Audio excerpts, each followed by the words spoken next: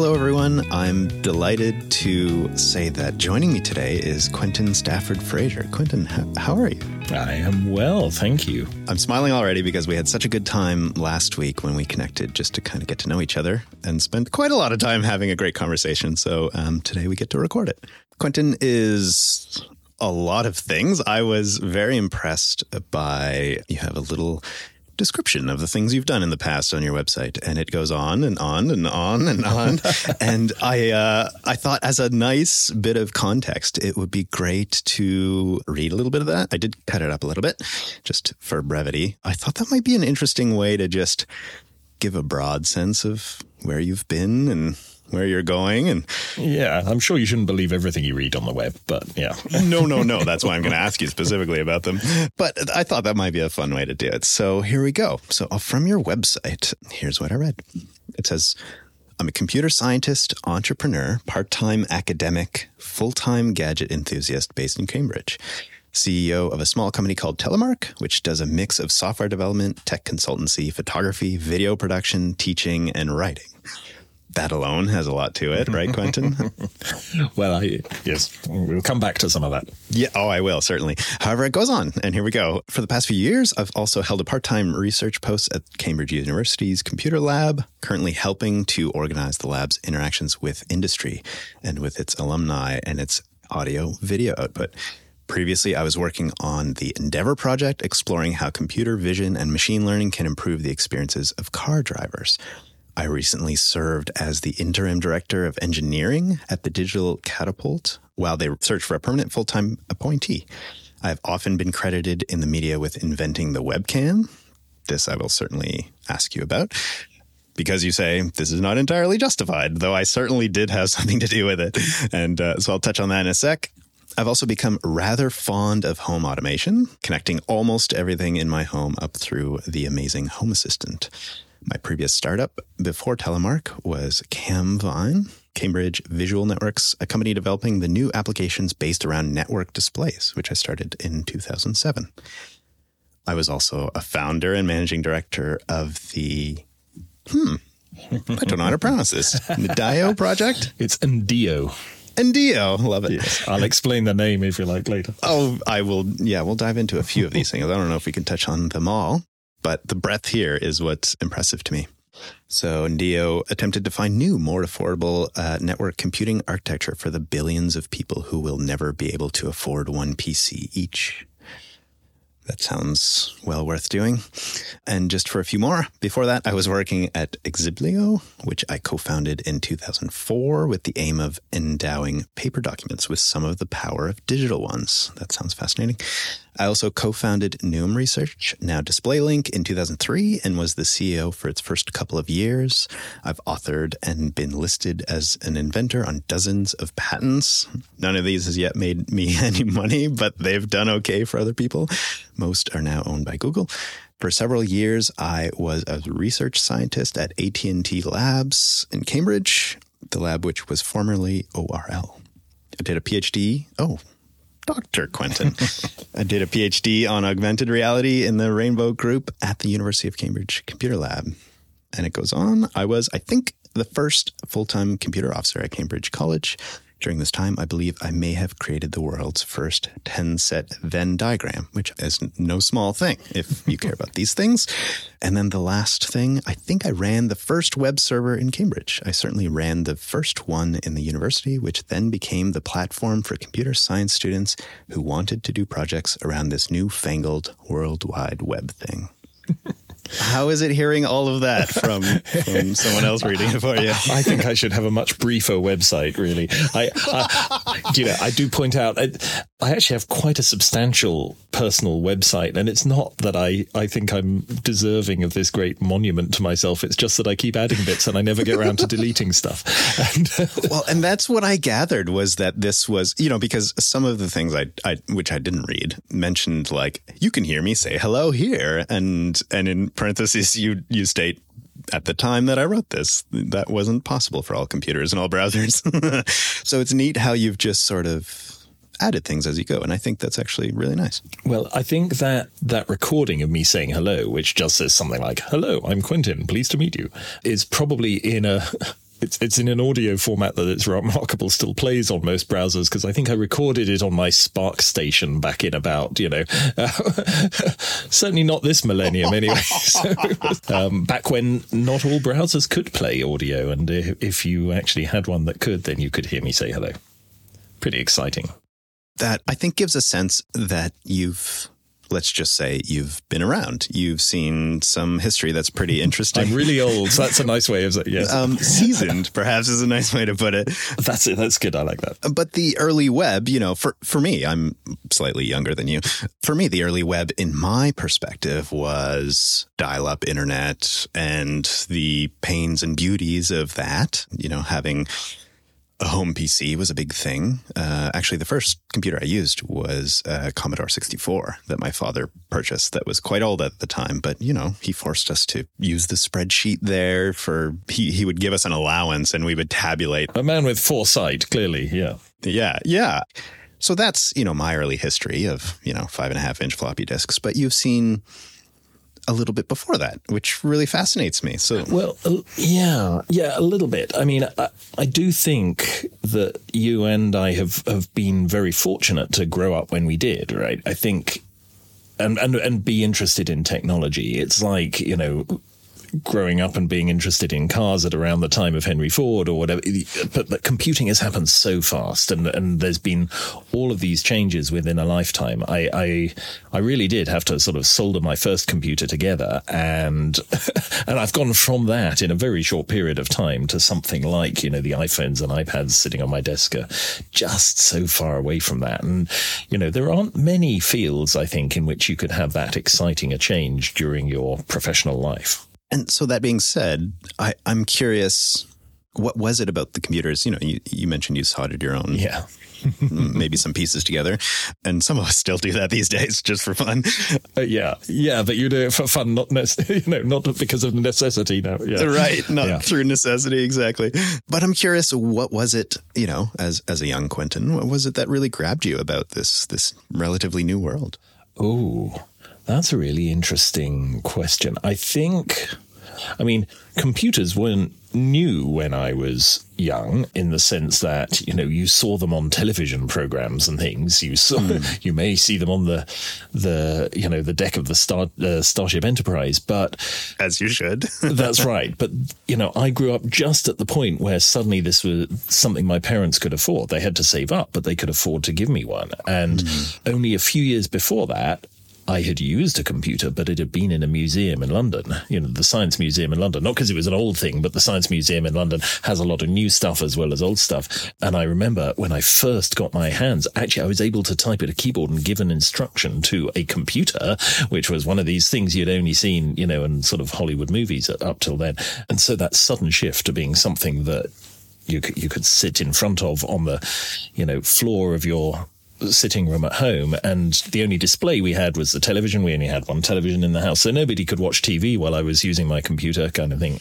Right. Again, it was all of a sudden this unknown world. I don't want to wax lyrical too early in this conversation, but I think that I've often thought that computer science, in some senses, is almost the most creative subject, the most creative, almost art form. It's maybe pushing it a bit, but you start when you're trying to solve something using computers, you start often just with a thought.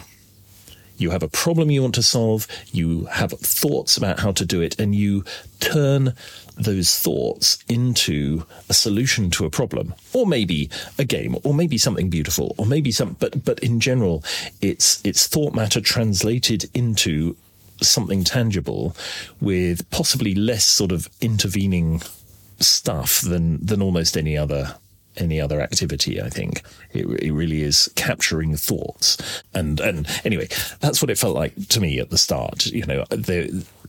Just simple things like, I don't know, you want to make a picture of a cube rotate on the screen in front of you, you had to think about, okay, so hang on, what's the coordinates of that going to be? Well, you want it rotated by this angle, so you have to work out the cosine of this angle and work out where the appropriate coordinates of this cube are going to be. And then it looks a bit funny, and you realize that's because you didn't include perspective. So you say, oh, hang on, how does perspective work? And, it really was, you built everything from scratch there, because when you turned your computer on, all you got was a flashing prompt at which you would have to type code. And so if you wanted this thing to do anything, you had to start being creative from the word go. And that's something, that we've largely lost in computers. We turn them on as a tool to do something, but you weren't forced to be creative the moment you turned it on as you were in the past. And that's partly what the Raspberry Pi and things like that have tried to recapture, of course. That conversion from imagination into reality, and then just kind of exploring from there and seeing what's possible, right? Yes. And in the past, if you wanted your computer to be able to interact with the real world, you did often have to plug things into the back and solder things together and make up the circuit boards yourself and so on. And, the Raspberry Pi was started by friends of mine who felt that the computer science students that we were getting in the university at Cambridge, they were coming in with actually much less experience now than they had in the past. Because in the past, to use computers, you sort of had to be an enthusiast. Whereas now, people were coming in just thinking, oh, computers might be interesting to learn about, but they hadn't gone through that process of having to understand it so much before you could even use it. And so the idea of the Raspberry Pi was actually to give you a much more basic computer that really didn't do very much for you out of the, when you plugged it in and turned it on, and you had to understand a bit more about it to accomplish anything. And that was quite deliberate. The hardware is quite capable of running all sorts of stuff. I mean, they could have provided you with a very slick experience out of the box, but part of the idea was, no, actually, you need to understand how power supplies work and how to write code and so on, and how operating systems boot up and so on, to a much greater degree to be able to use one of them. And I think that's part of why it's been such a success. You mentioned you had to be an enthusiast previously to really get into computers. It seems almost the opposite these days, in that we all use computers in our everyday lives, from phones to, everything else, really, to your car even. And yet the enthusiasts are the one going to these simpler machines like Raspberry Pis and the single board computers and such.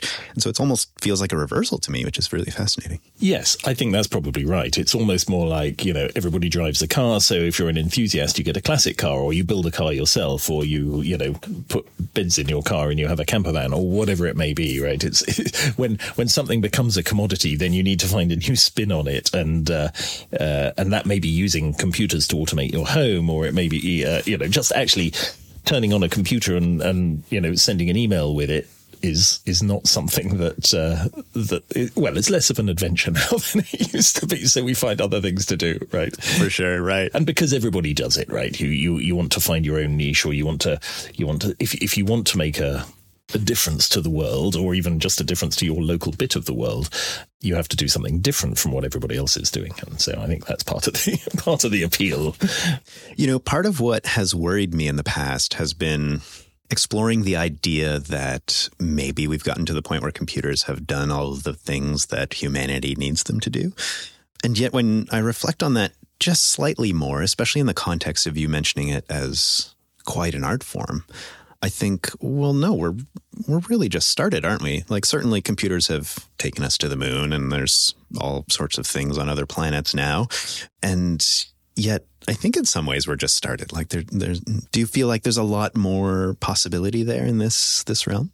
Yes, I think there is a great deal more, but I think the rapid acceleration at the start of computing it sort of tails off for a while. I think actually the analogy with cars is kind of interesting here, because between school and college, I worked for a car firm, just for a year and a half, for Austin Rover cars as they were then. And it was, it was a useful experience of industry, but it wasn't at all sexy. There was nothing about it that made me want to carry on doing this after I finished as a student and so on. I thought that, essentially cars had become dull, and, nothing really new was happening with them, and hadn't really happened for, 50 or 100 years.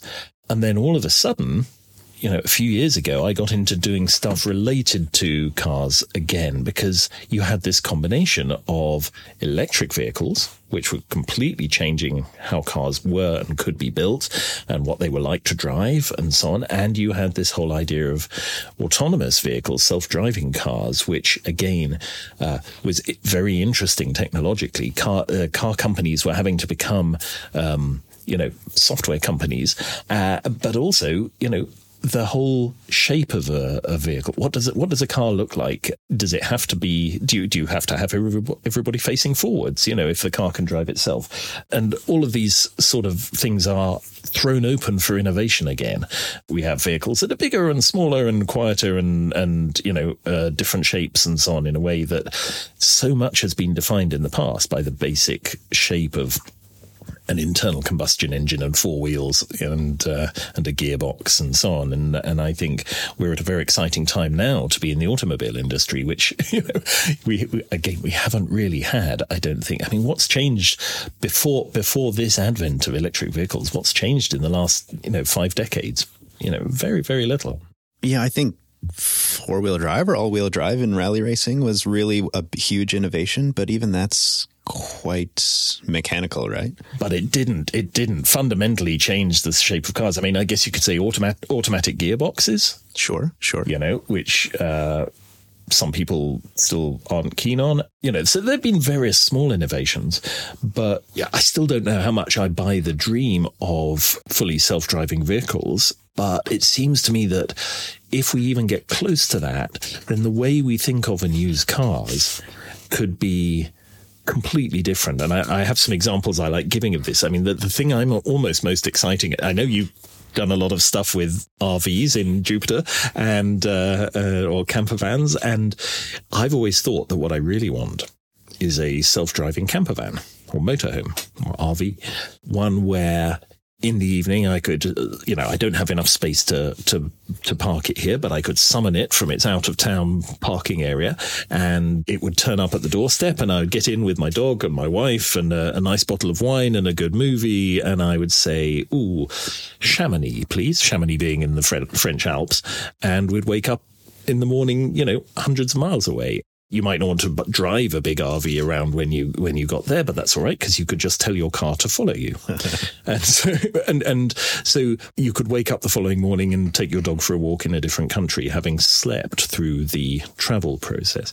Or another example I like to give is I'd really like a self-driving car for when I'm walking. Tell me more. So I like hiking, right? And so much of going for a walk involves finding a nice place to park and doing a circular route which brings you back to your car again. And what about if you're driving along a road and you see a beautiful view and you say, hey, car, stop here, let me out. And you just get out and the car carries on and you walk over the fields and you walk over the hills and you cross the rivers. And at some point, which you don't have to decide in advance, when you get tired, you meet up with your car again and you have a comfy chair to take you home. But the fact that you leave your car in one place and have to return to it in the same place again is something that, is perhaps an artifact of the past. And maybe in the future people will say, what? You always had to do sort of circular walks to get back to your transport? That's crazy. And so, it'll be really interesting to see I think in 5 decades time, people may have a very different view of transport from what we have compared to the 5 decades, ago, right? What was happening in the 60s? Well, the cars weren't really fundamentally that not in that kind of way, that different from much the same, right? Yeah. Even just in those ideas that you just mentioned there about, your car picking you up later has me pausing because I think that it's very important to challenge our assumptions about the technologies that we're currently using. And I would imagine that's kind of one of your defining characteristics in much of the research and the projects that you've worked on in the past and currently and certainly in the future. And And that always gets me sort of excited, I think, is we need to test those assumptions. You know, I have a keyboard in front of me. Well, why should I be typing on a keyboard? The thing's ancient if you really think about it in the same context, right? Isn't that bizarre? How have we stuck with the QWERTY keyboard for this long, right? That is really strange because everybody knows it's inefficient and there have been so many attempts to replace it with other keyboards in the past, with other layouts like the Dvorak keyboard, which is, you know, much better in terms of efficiency of typing, or with, you know, completely different keyboards. But it has stuck with us for a very long time. But even there, you see, I think that people as old as me are just not, most of us, we're just not good at typing at speed on small phone soft keyboards or iPad keyboards. Certainly. I love my iPad and I love my iPhone, but if I actually want to type something that's more than about 2 sentences long, I go and find a laptop, or at least go and find a Bluetooth keyboard so I can use a keyboard to type it. Whereas, you know, I think kids today, you know, they have very, very versatile thumbs. You know, they can they can type with 2 thumbs what it used to take me an hour to type on my QWERTY keyboard. And I wonder when that'll change. What I do find, though, which is another thing that's happened in the last few years, is that speech recognition has got very good. I always had a problem with it, even though, you know, I don't have that strange a voice. Well, maybe it's, you know, a transatlantic voice from the point of view of many people writing software. But I always had real trouble with those, you know, telephone voice response systems where they would say, you know, they would ask you a question and say, please say yes or no. I would say yes. I'm sorry, I didn't understand that. Please say yes or no. And you think, you know, how hard can this be? And until eventually, after about the 3rd try, they'd say, please say yes or press 1 or no or press. And I think, thank God. And I would hit the key. Whereas now, because I'm not very good at typing fast on my phone, I dictate a lot of stuff to it, and I find the Siri dictation works really, really well. And I suspect Android is much the same. So the whole idea of talking to your computer, not just as dictation, I find actually is something I'm doing more and more, which again, you know, in theory, you've always been able to do in the past, but I think that's really come on in the last 10 years or so. Partly just because of the amount of data people can gather. Do you find that what you may not know this answer, I want you to reflect on it. Do you find that what you dictate to your, you know, I'll just call them computers, but it could be your phone or whatever, that what you dictate ends up being in almost a little bit of a different like parlance than what you would traditionally type? Ooh, yes, probably. I think there are people, or there certainly used to be people who have had secretaries and so on more than I have, who, you know, at least traditionally were very good often at dictation, or their secretaries were very good at, you know, turning what they said into readable and sensible prose. But I have got quite used to saying, hello, Mum, comma, new line. Hope you're having a great day, exclamation mark, smiley. And I am a bit of a stickler for punctuation and things, so I do get used to saying that and putting that in. And so whether that affects the flow, I don't know. No, I haven't thought about this. I mean, I haven't sat down and dictated very large passages of text. It's just that if I'm walking the dog, as you know, a lot of my life revolves around walking the dog. And I get an urgent message coming in. It's likely that I will dictate a response to it rather than typing a response to it. Partly because it's harder typing while walking, but it is, to me, you know, if you had suggested that would be the case 15, 20 years ago, I would have been very surprised. And this is the power. I think most of this is the power of being able to just gather huge amounts of data, because if you can get enough voice samples from people, you can train networks or algorithms, not necessarily machine learning type algorithm, in a way that you just can't do by, you know, from the days when you had to record 50 people to test out your voice recognition engine. Now you can, you know, put it on a website where 50,000 or 50 million people will end up using it, and that just completely changes how easy it is to do this. And so I think the internet is responsible for many more things like this working simply because of the amount of data you can gather so easily. What's fascinating to me is that community efforts around making some of these things possible. You know, we see the open street maps of the world and such projects. But a lot of this sort of like democratic data that is so useful to humanity, like the power to dictate accurately, it feels these days like that power is actually controlled from, you know, a few corporations who are doing some amazing things in allowing us to, you know, dictate into your phone and such. How do you feel about that being sort of centralized in a way? And do you think there's a future when these companies don't exist?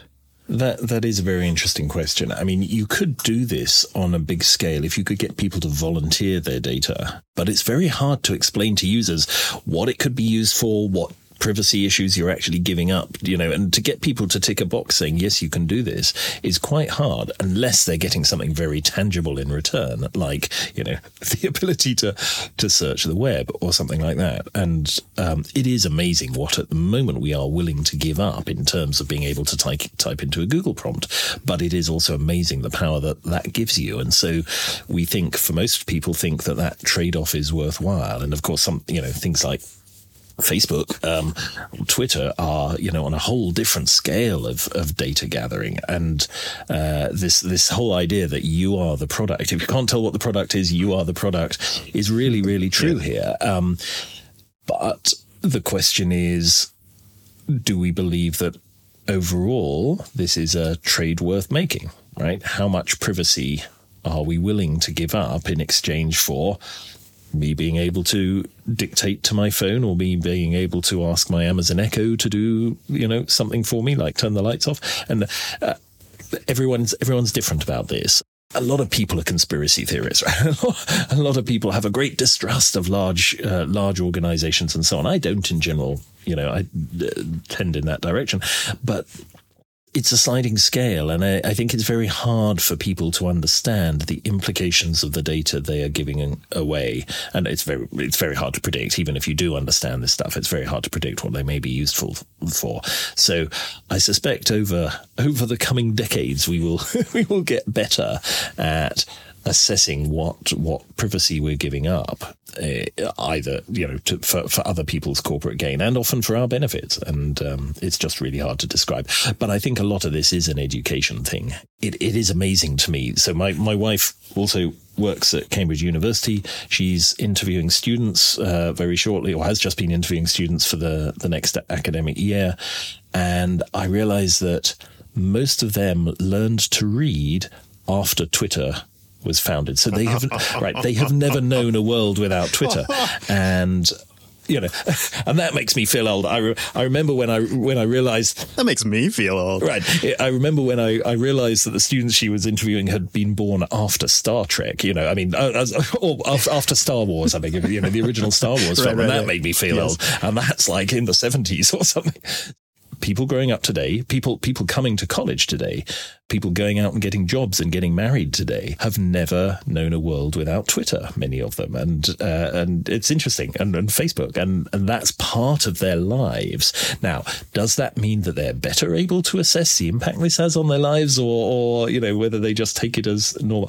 Douglas Adams, you know, had a wonderful phrase, which I'm going to get wrong, but he said it was something like, anything that was invented and existed in the world when you were born is perfectly normal and natural and part of everyday life.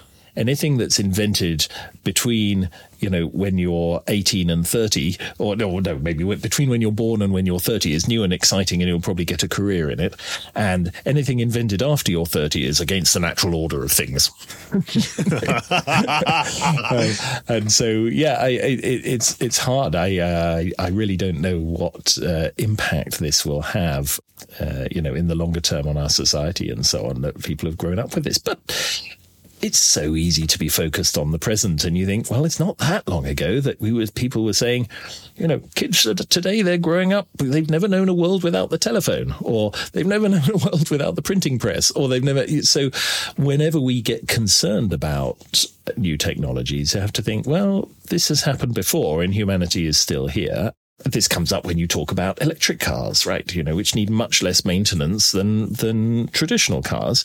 And what's going to happen to all of those people involved in the automobile industry, involved in servicing these cars, who at the very least are going to have to learn new skills and probably are going to have much less to do, and so on.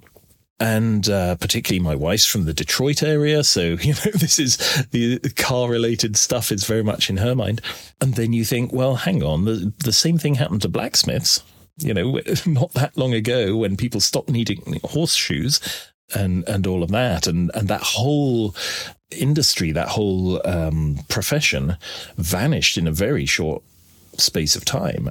But often, long enough that the people who were doing it, gradually retired or died or whatever, and just nobody new took it up. But it is interesting, I think, that often we have these doom and gloom predictions about technology, and I certainly do this too. And you think, well, yes, and what happened when the printing press came along? Similar things. So, and so I wonder for you, since maybe in this conversation you and I are both dinosaurs, but how is it for you that you've kept that forward-looking perspective in both your personal life and your work life because I read earlier many of the sort of companies and ventures that you've founded or been a part of that have sort of always kind of pushed your envelope, your personal envelope forward. So how have you been able to keep that interest in new technologies fresh for you, and that you've been able to always be excited about the next thing? Well, part of this is just I love gadgets, right? So I like playing with this stuff. And I often thought that what I really needed when I was starting a business, I used to tell this to my investors, you need to find me someone who's really interested in business. I'm not a good business person because I'm not that interested in money. If I were, I would have more of it by now. I like money because it lets me play with technology. And what you need to find as my business partner, Mr. Investor, is you need to find someone who likes technology because it enables them to make money. And then we would, that would be a good partnership. And so, yes, for whatever reason, I'm just a geek and I like toys. But I think there are some useful things. One of my favorite, I'm very fond of quotations, but I don't know who first said this, but I've always liked the saying that if you're the smartest person in the room, you're in the wrong room. I certainly agree with that. Right. So I have deliberately gone out of my way to hire people who are smarter than me, or to work in universities with people who are smarter than me, or whatever, because otherwise how are you going to learn, right?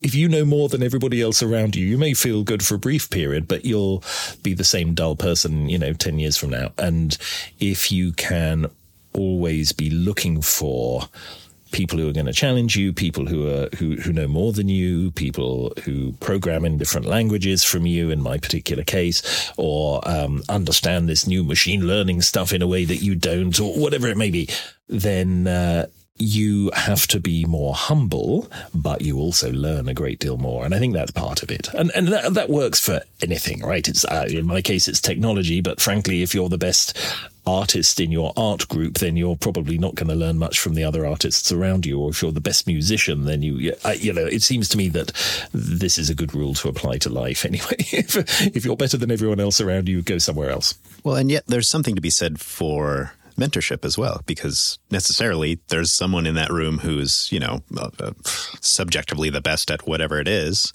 Yes, that's right. So I guess somebody always has to be best. One person has to be best. And yes, it's quite correct. You should always try and help those who have less experience or less expertise or less skill than you do. But if you're always top of the pile, I think then that's a bad place to be. If you're doing that, if you're mentoring, if you're helping, if you're teaching, then that's wonderful, and you should do that. And you should probably also make sure that you don't spend all your time doing that, but you go somewhere where you're learning and you're expanding and so on. I think you just nailed it. That's the key, is don't keep your environment stagnant. Change your environment so that you change your challenges, right? I think that's right. And someone said you should, the key to a happy and successful life is to, step outside your comfort zone at least once a day, kind of thing. And I've heard versions of that say once a week or once a year or whatever. But nonetheless, if your life becomes very comfortable, then that may be what you want. But you can keep learning until you die, or you can become very comfortable, 50 years before you die and not learn anything ever after. So that just depends on your personality, I think. But anyway, that's part of my rule is, yes, always to try and mix with people who are smarter than me, which is not difficult. Which projects are taking you outside of your comfort zone these days? Like where are you pushing yourself in some ways? That's a really good question. Actually, at the moment it's more related to hobbies. I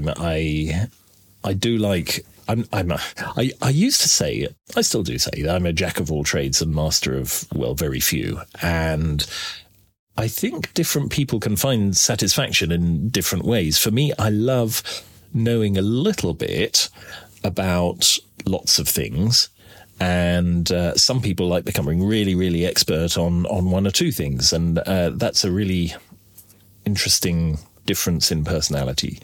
So I have a lot of hobbies, right, about which most of them I am far from expert in, but I like playing with photography. I like riding horses. I like paddling a kayak. I like sailing a boat. I like scuba diving. I like hang gliding, all of these things. And a lot of them I've done a very small number of times, but you've had that experience, right? And it's almost like a sort of bucket list mentality, which I think is probably a terrible thing. But I think it would be sad to go all the way through your life and never have done scuba diving. Have you dived, Brent?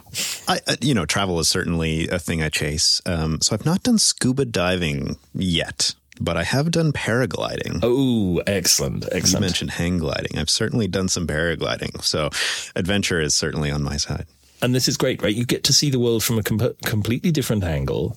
And I love diving it, but I haven't done it for 10 years or something. But you can look at a stretch of water and you can say, I have some image of what it's like being underneath that. I mean, diving is great fun because it's just like flying. You balance, you find your level and you maintain a level and you float over the little fish or corals or whatever is underneath you. So that's part of it. But you also have a view of a whole world that somebody who stays above the surface all their life never has. And I think flying is just the same, and, all of these things. But so I like trying to have the experience of doing this, not just a one-off, tandem parachute jumps, for example. That's not quite enough for me. It's better to do a tandem parachute jump than never to. It is better to jump in tandem than never to jump at all. But it's, but really part of the experience is actually voluntarily getting up the guts to throw yourself out of an aeroplane, which is something no sane person would normally do, and you realize what a wonderful experience it is. And so I like collecting these sort of experiences and going just a little bit further than knowing than the bucket list. I have jumped out of an aeroplane, but I'm not really an expert in anything. And for me, that's a fun way to spend life, right? You've done enough of these things that you can, if you read a book or watch a movie or hear someone talking about it, you say, yeah, I can empathize with that. I've been there. I know roughly what it's like, in a way that you can't do if you haven't had that experience of it. Well, and I've been reflecting as you've been sharing these experiences on how I wonder if these sort of short-term dives into an experience, an adventure, let's call it, I wonder if they inform imagination for you, because, you mentioned seeing below the sea and the depths of the sea, and how if you've never done it, you don't even know what that reference point is like. And so I wonder if chasing adventure, both in these kind of like, paragliding and those kind of physical activities, but also in exploring new technologies, might inform our imagination as to, pushing the boundaries of what's even possible. I think that's right, because I think that innovation is a very strange thing. If we go back to technology for a moment, almost any invention is invented in dozens of places at the same time, particularly now, right? Because everybody has access to the same information. There are millions and millions of people out there. A lot of them are smart. They can all read the same papers or see the same websites, or, get access to the same technologies. And so this is, things get invented at the same time in multiple places. And this has always been the case, it's the story of Alexander Graham Bell and his patents for the telephone and so on is a really interesting one. There's another chap whose name I'm not going to remember now. I want to say Thomas Gray, something like that. But it's interesting, isn't it, that I can't remember his name, right? And yet he actually has a much better claim to be the inventor of the telephone than Alexander Graham Bell does. And he, the story goes that Bell just happened to have more friends in the patent office, so. There's a nice joke. Did you know that Leonardo da Vinci invented the first telephone, but it wasn't any use until Alexander Graham Bell invented the second one, and when he tried to call up Leonardo, he'd discovered he'd been dead for 400 years. That's lovely. But I think that most things are invented in many places at once, and so the way we take leaps forward in innovation is by cross-fertilization. It's like genetics. It's when, two species do manage to interbreed that you get something, really new, or when the genetic pool is made more diverse. And so, yeah, I think if you can mix with people from widely different disciplines, and, whether that's through your social circles or your church or your university or your whatever it may be, if you can put yourself in a room where you discover that actually the thing you've been doing as a medical technology is actually very useful for scuba divers, or the other way round, which might never occur to you if you haven't at least spent time with people who scuba dive or actually done it yourself. So yes, perhaps there is something that I wouldn't want to read too much into that, but I do think that in the same way as human reproduction works by mixing gene pools, right? And that's a very effective way of coming up with new human beings. I think it can be a very effective way of coming up with new ideas. And if you have too limited a gene pool from which to draw, we know about the problems that can cause with genetics in very small populations, and so. I suspect the same is true of innovation and ideas. Richard Dawkins was right when he talked about memes in the early days. He talked about memes long before memes became something that we talk about on the internet. And it was this idea of ideas that can reproduce themselves, be spread, and what causes an idea to be successful. And he was comparing that to natural selection and evolution. And yes, I think you have to mix up ideas. So I don't know whether really my jumping out of planes on parachutes has had any real impact on my ability to come up with new technologies. But, at least if you're interested in a wide range of different technologies, then perhaps you are more able to see opportunities when something new comes along. But I wouldn't really claim that for myself. But I think people who are really good at this, often it's because they read very widely, or they have a widely varied background. I'm curious, in the same vein as this discussion, I know you have a little bit of experience with the patent system, and I'm curious to hear from your perspective if you think the patent system is good, or if it's maybe a challenge for innovation in sharing ideas, because it has this sort of maybe combative feel to it from my perspective. It's really hard. I don't have a better answer to this, I think, than anyone else does. On the one hand, I think that patents are very, very often misapplied, or at least acquired for the wrong purposes. They are acquired often far too easily, though I have to say I haven't done this for a while. I did a lot of patent stuff in the past. I haven't done it for a while. It's a sort of an arms race. I mean, I don't know if it's still the case. IBM used to be the largest holder of patents, and certainly the most frequently acquiring. And I worked out at one point that I can't remember the number, but they were gaining huge numbers of patents, per day, certainly per week. And you think, where do these go? They aren't making use of all of these innovations. This is not to criticize IBM, by the way. Everybody does this, or lots of people do this.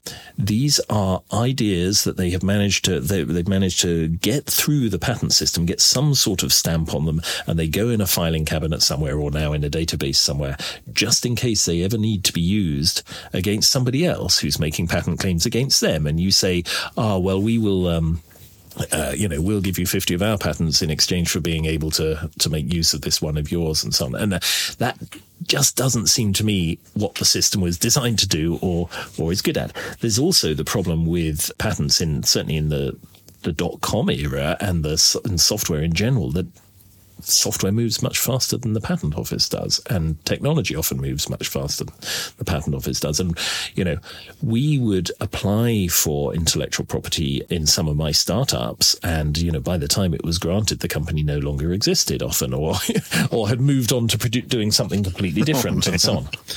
Having said all of that, I have been a great beneficiary of patents in the past, not my own. A good friend of mine, Martin King, who sadly is no longer with us, came up with the T9 predictive text system. Do you remember this? Yeah, of course I do. And it was a real change in the way that, your thumbs worked on early cell phones, for sure. So for those younger than us, basically on the old style phone keyboard, if you wanted to, you would have 2 or 3 letters assigned to each key, and if you wanted to send someone a text message, and you wanted to type the letter O, you would have to press whatever it would be, a 6 3 times, because 6 meant M, N, and O, or whatever, and so you'd have to press it 3 times to get an O.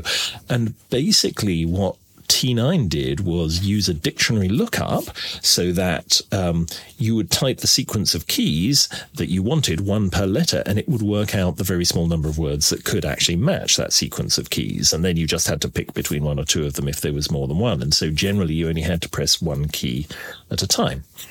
Now, actually, what's interesting here is that people often don't know where this came from. Martin was originally working on eye tracking technologies for people with severe disabilities.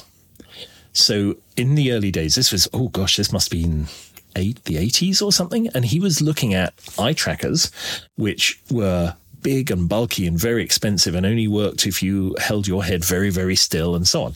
And he came up with a really low cost, very simple way of doing basic eye tracking, which was he had some glasses which you wore and little, ring of LEDs around the rim of the eyes and little optical sensors. So what would happen is basically, if you imagine each of these LEDs lights up in turn in a sort of clock pattern, I think there were 10 or 12 around your eye. Okay? And as it lit up, another 10 or 12 opto sensors would pick up how much reflection there was from your eye. And so very simple, no vision, no cameras, no anything here. We're talking about the 80s. But because your eyeball is not spherical, the different readings that you got from this one LED and the 10 sensors would read different amounts, and so they could work out roughly which direction you were looking.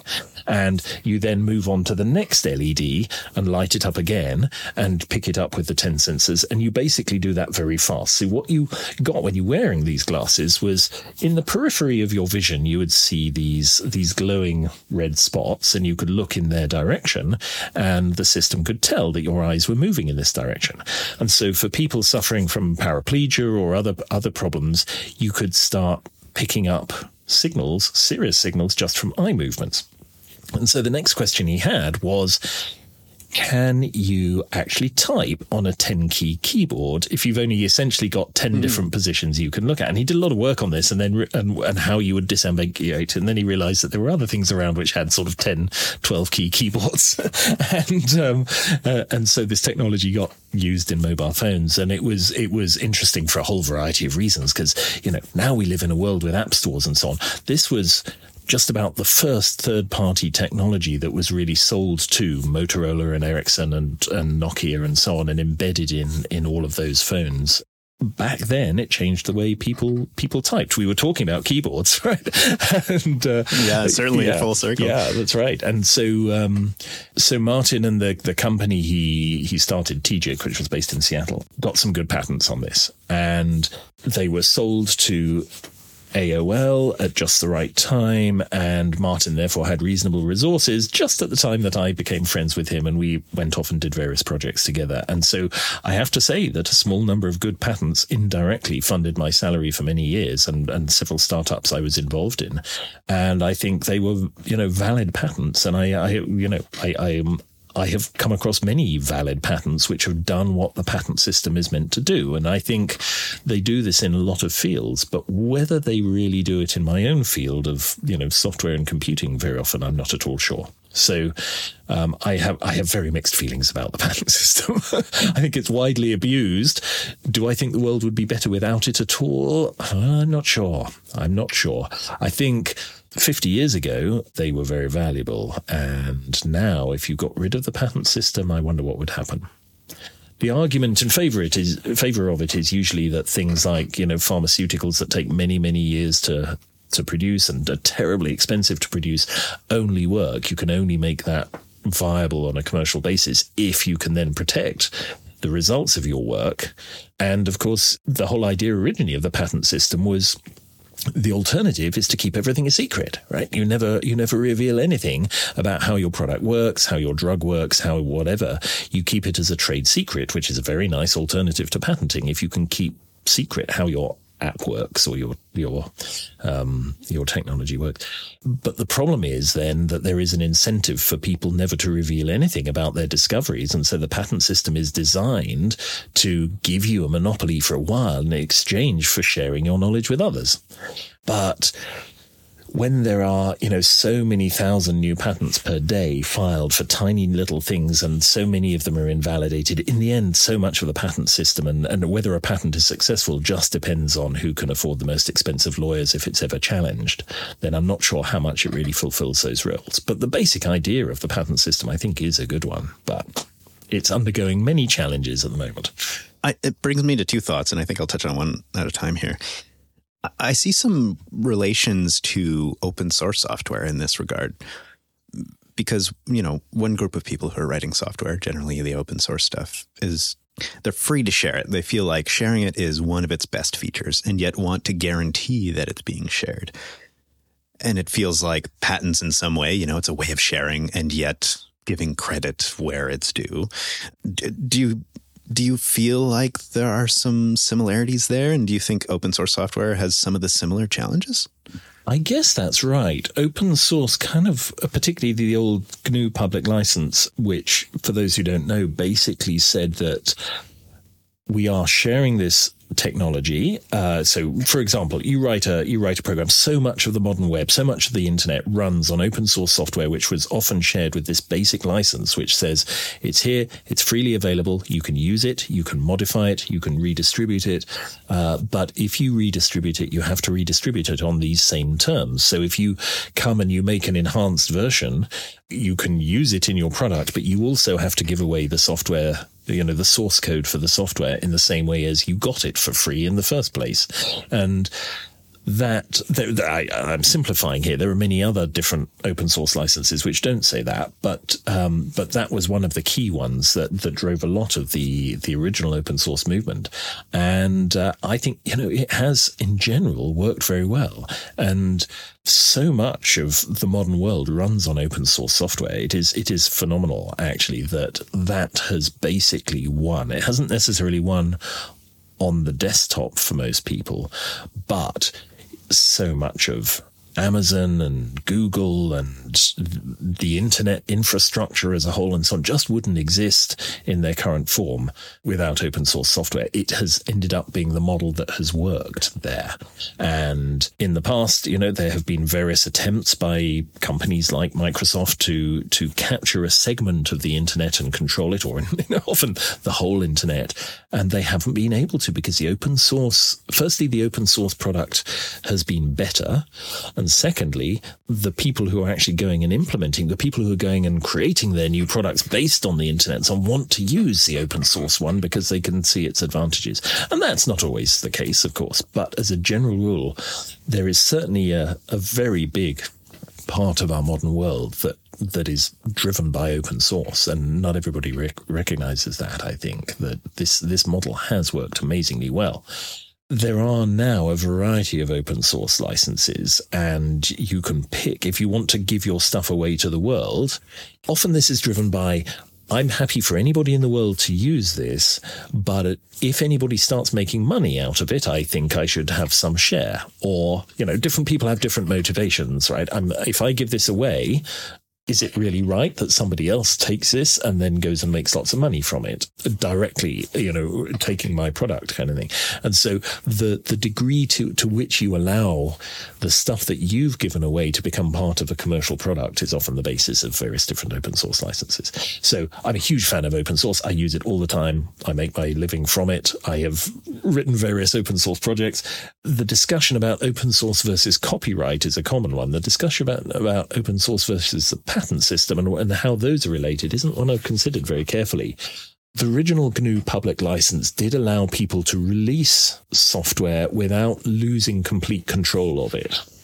And so probably encouraged an awful lot of idea sharing in a way that might not have happened if it was a case of either give it away or keep it completely secret. And so I guess the patent system is a bit like that. Yes, it encourages people to share things and in exchange gives them some rights. But how well the patent system works, I think, is questionable.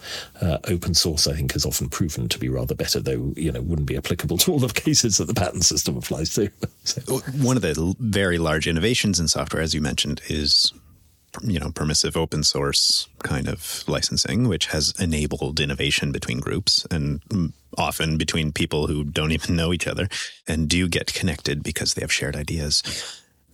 And yet I wonder, maybe the patent system is, I was going to go somewhere, but now I'm reconsidering. I was going to say maybe the patent system is licensing for physical products, but these days it's not. It's just for intellectual property, isn't it? Well, the patent system, exactly what you can do varies a bit around the world as well. So, I'm rusty on this, but it certainly used to be the case that sort of business process patents, for example, were things that you could file in the States, but certainly not in general here and in Europe, I think. So a method of doing business, it wasn't the same around the world in terms of what you could patent. The degree to which you could patent a software algorithm, has also varied in different parts of the world. So what works in one place doesn't work in others.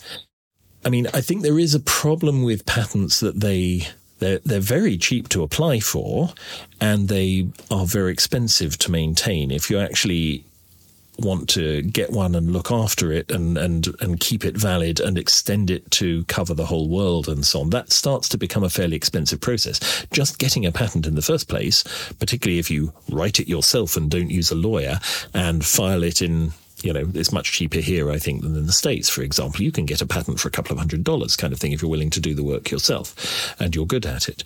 But as soon as that becomes, passes certain deadlines, starts to become international and so on, it starts to become very expensive, which is good because it means that you don't get patents kept around for frivolous reasons. Often they do become too expensive to maintain, and so the ideas behind them are kind of released into the public domain. But the downside is that the big corporations can afford to keep maintaining them and expanding them and extending them, whereas small individual inventors often can't, or small startup companies often can't. And that means that it's often those big companies that have fewer incentives actually to release this stuff into the world, which is why I talked about this idea of an arms race. You sort of keep a filing cabinet full of patents almost as a currency, right? So that you can exchange, if you're Nokia, you can exchange them with whoever your competition might be when you find that they have a patent that you want to license. And it seems to me that it's used a lot for that, and that they are harder. They're nice and easy to get, but they're much harder to actually make use of if you are a smaller company. So I think that's a challenge. You did talk about how computers and software and the ideas around that world are some of the most creative.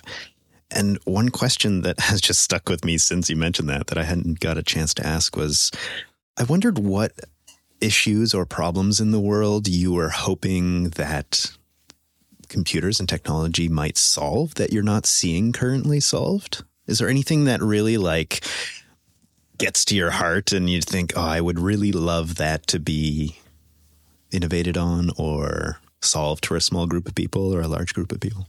There are lots of little issues it would be nice to solve, and they are very much first world problems. And I am conscious that I do live very much now. I was born in Africa, actually. I was born in a very poor area of Africa, and but I only lived there for my first 3 years. But that's always been part of my sort of upbringing. My parents were very much involved in dealing with people at the opposite end of the economic spectrum, and so this is sort of in my bloodstream a bit.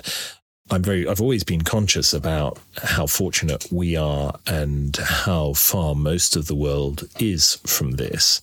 But it is the case that technology has made this huge difference. So I was involved, we mentioned earlier, Ndio. So this was a not-for-profit organization that Martin and I set up. Ndio is the Swahili word for yes. Lovely. Right. So it's a terrible name for an organization because nobody knows how to pronounce it. Or indeed, if you hear it, nobody knows how to spell it. We were looking for an idea for this startup that we thought would have some benefits for the developing world. And we wanted something that was positive and affirmative.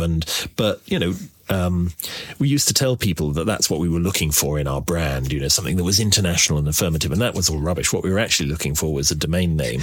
And I looked for all of the names I could think of in English and French and German and so on. And I thought, well, let's try Swahili. Because I knew a little Swahili, not very much now. But sure enough, the first word I typed in was yes, and I could get ndio.com, ndio.org, ndio. Basically anything I wanted. And so I grabbed it, and we used to claim that this was the reason we'd named this organization, the positive yes as a, African world. Swahili is a fairly major language. It's, I think the first language of sort of about 50 million people or something, and the second language of quite a few more. And yet I realized after a while that the fact that I was so easily able to get the word yes in this major language was actually quite significant. It was indicative of the problem we were trying to solve, right? Why was it that, after the DNS system had become crowded, every word in English had been snapped up pretty much, and we were trying to come up with a word for an organization, that I could still get the word yes in Swahili. And it showed just how little internet coverage there was in, East Africa. And so after a while, I actually started to tell this story because what we were trying to do was bring computational power to large numbers of people who couldn't otherwise afford it. And the way we were doing this was, at the time, the thing that was really expensive, and as it happened also very environmentally unfriendly, was building a PC. And the screens were less expensive then, the keyboards and mice were less expensive, the PC was the expensive bit. And so we thought, could we use open source software to share a PC effectively between several people? Rather than, say, in an internet cafe having one PC at each desk, PCs were, thanks to Moore's law, were 8 times faster than they were 3 years ago. But people weren't typing 8 times as fast, and they weren't reading web pages 8 times as fast. So we should be able to share a PC between 8 people, and they would have the experience that you might have had 2 or 3 years ago, but that was just fine. And if you could share the cost of a PC, just halve it or even more than that, then you massively increase the number of people who could have access to that kind of technology. And this was at about the time where everything was starting to be digitized, right? If you don't have access to a PC back then, it was like, well, why would these people want spreadsheets? Well, the answer is that, we could see that the world was moving towards digital music and digital photography and digital dictionaries and digital Wikipedias and, all of this stuff. And the more of the world you could give access to that way, the better. So we had a technology that we thought would enable that, and it was a fun project. And when you work on a project like this, which is basically, for whatever reason, you hope for the good of humanity, by the way, you can get really good publicity. Journalists love to talk to you. People like a good news story for their news articles. Right? It's much more interesting than the latest product from some big corporate manufacturer. If you can say this idea that might change the way internet cafes are built in Tanzania is a much more interesting story for many people. So it's a really fun thing to work on. If you get the chance to work on technology for the poorer sections of society, I would really recommend it, because it can be very satisfying and can make quite a difference. Now, in our particular case, the technology we developed didn't take off so much for that particular use, because what we failed to predict was the sudden and massive spread of smartphones, which were completely unknown when we started the project, and of course took over the world. And this is often the case. And we were doing this just about the same time as the one laptop per child project, Nicholas Negroponte's thing, which is often now derided as a failure. But I think it was incredibly important, because for those who don't know the story, this was a team based at MIT originally who said, we're going to produce a $100 laptop, which was completely unthinkable at the time. Laptops cost $1,000, not $100. And this one laptop per child idea that could you give everybody in the world, or at least a much larger number of people in the world, a laptop, was so outrageous that it got lots of attention and in the end failed. They didn't actually manage to do this. But what they did do was dramatically cut the cost of a large number of technologies. You can now buy extremely cheap laptops, not necessarily very good ones, but you may not be in a financial position to have that choice, in a way that you really couldn't, I think, before the one laptop per child just really got people saying, how cheap could you make this technology? And showing that it was possible to get at least close to that number, which was a completely unthinkable number beforehand. So I always see that as a success. I do think that it was just after that people started producing these very cheap netbooks and other machines, which did actually make quite a difference in large parts of the world. It's just that the mobile phone came along as it happened and became the dominant way that people access the internet. Well, and also the mobile phone is wonderful in that there are flagship versions that are, $1,000+ for, some of the most advanced people who are doing, well, hopefully they're using their cell phone to its max potential. I don't think that's actually true most of the time.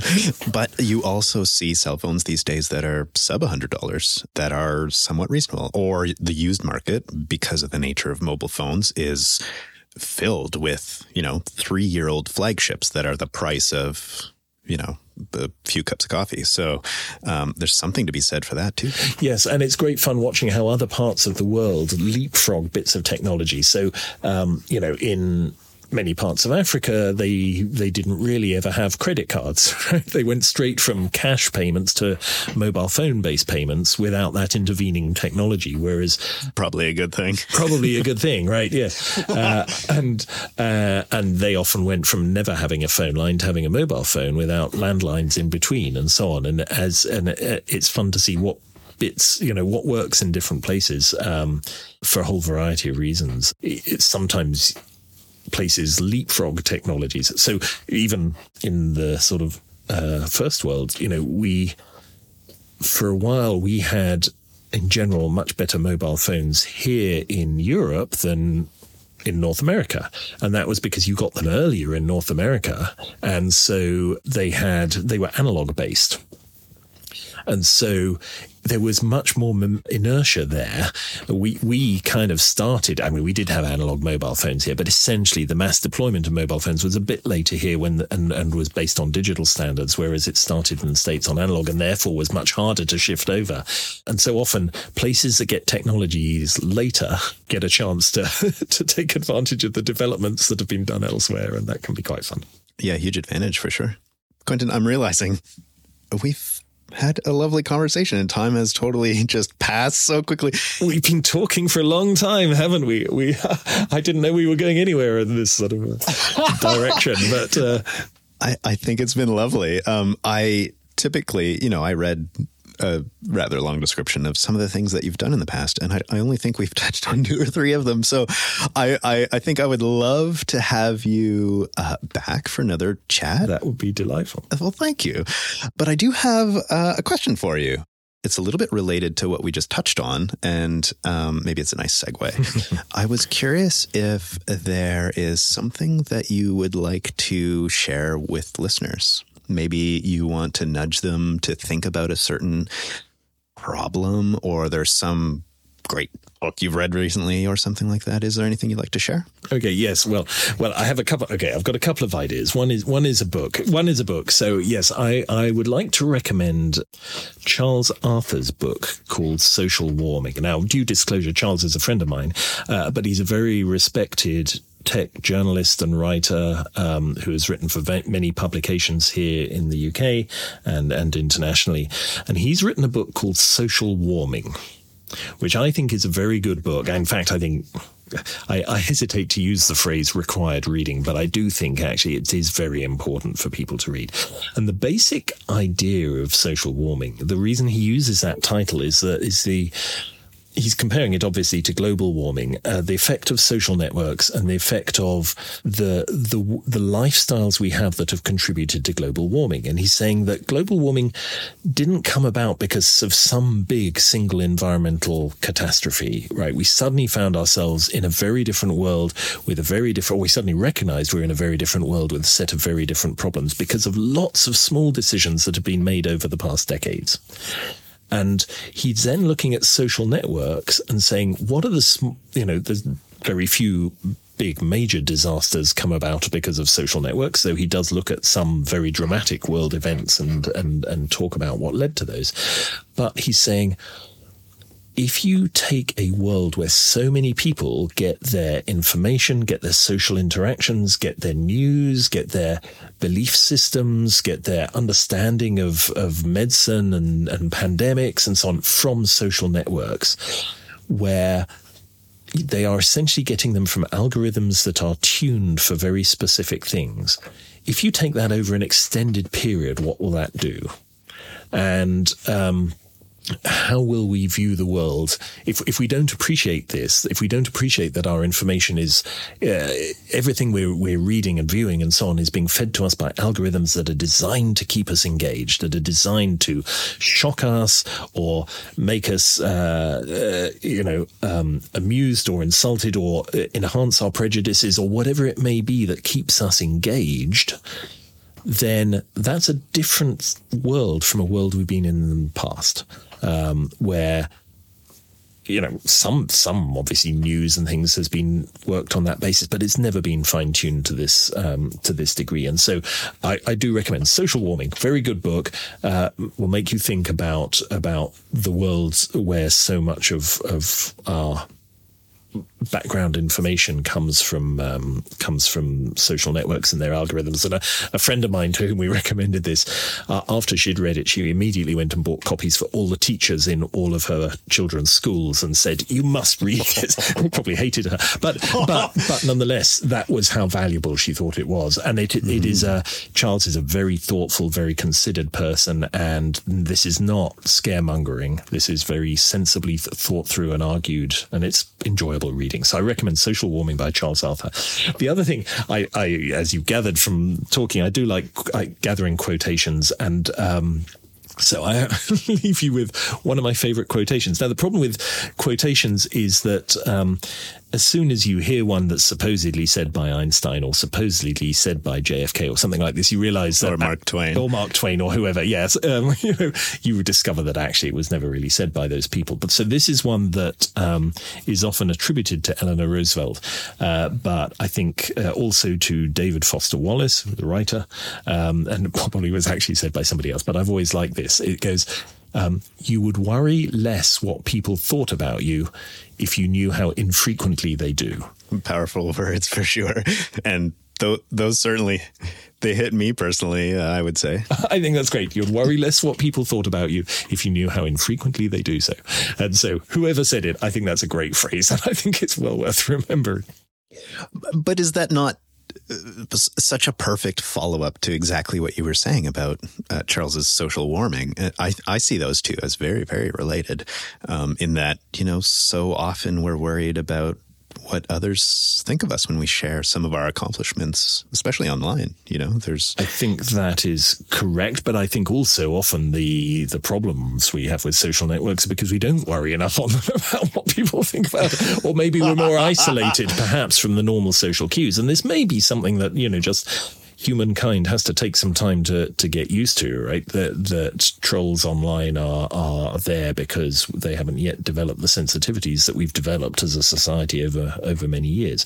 But one of the things Giles talks about is the reasons that things like outrage. People have talked about social networks as a sort of engine for outrage, right? And why is this? Well, it's because we find things that we think outrageous very compelling, or we find people who disagree with the ideas of our tribe to be something we care a lot about, right? I use tribe in a general sense here, because that was valuable in the past. It was what bound the tribe together, and that was an important social construct. And so outrage had its purpose in the past. It's a bit like overeating, right? Being able to eat large amounts of food when it became available was a valuable thing in the past, and now it's always available. It becomes a problem. And being able to respond appropriately, the emotion of outrage is not necessarily a bad thing. But as soon as social networks cotton on to the fact that this is very, very engaging, this is built into our social, architecture at a very low level, they realize, aha, our algorithms, there's not necessarily a human intervention, but the algorithms will discover that things that are outrageous do keep us engaged, and therefore we see more and more outrageous stuff, or things that make us angry, or things that also make us laugh. But some of the more gentle, more positive, more cultured, whatever it may be, sadly, parts of life are sadly not as engaging, and it's that instant engagement, and which is sort of like sugar that's bad for us if we have too much of it. I'm not sure whether that ties back into that quote. I think it maybe not, but I do think perhaps it ties in, perhaps more in terms of the sort of, the image that you portray through TikTok or through your YouTube channel or whatever. How much is that the real you, and how much is that something you are carefully constructing and portraying because of what people will think about you? I guess that is a very important part of this. Yeah. And the question becomes, which part of ourselves do we want to show, and should we show? And that I think there's something to be said about meeting someone in person, because on various levels, both consciously and subconsciously, you get a sense of a person. And I feel like with all of the powers and gifts and beauty of the internet, that's not a thing that's easy to reproduce. That is interesting, isn't it? Yes. And I mean, here I am supposedly having brunch with you. So this whole idea, Brent, of brunch with Brent doesn't work across time zones, right? It's true. It's a long time since my breakfast here. It works for you.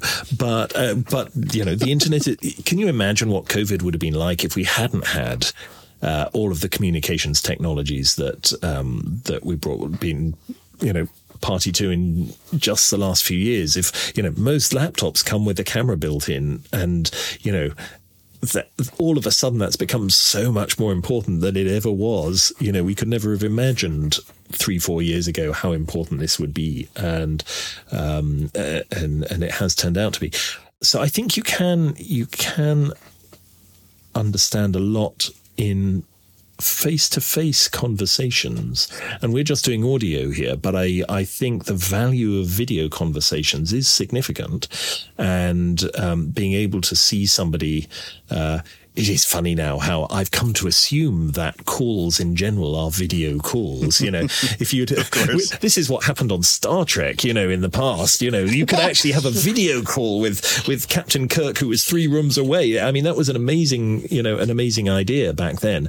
And now, we just I take for granted that I can have a video call with someone while I'm walking my dog. You see, it all comes back to walking my dog in the end.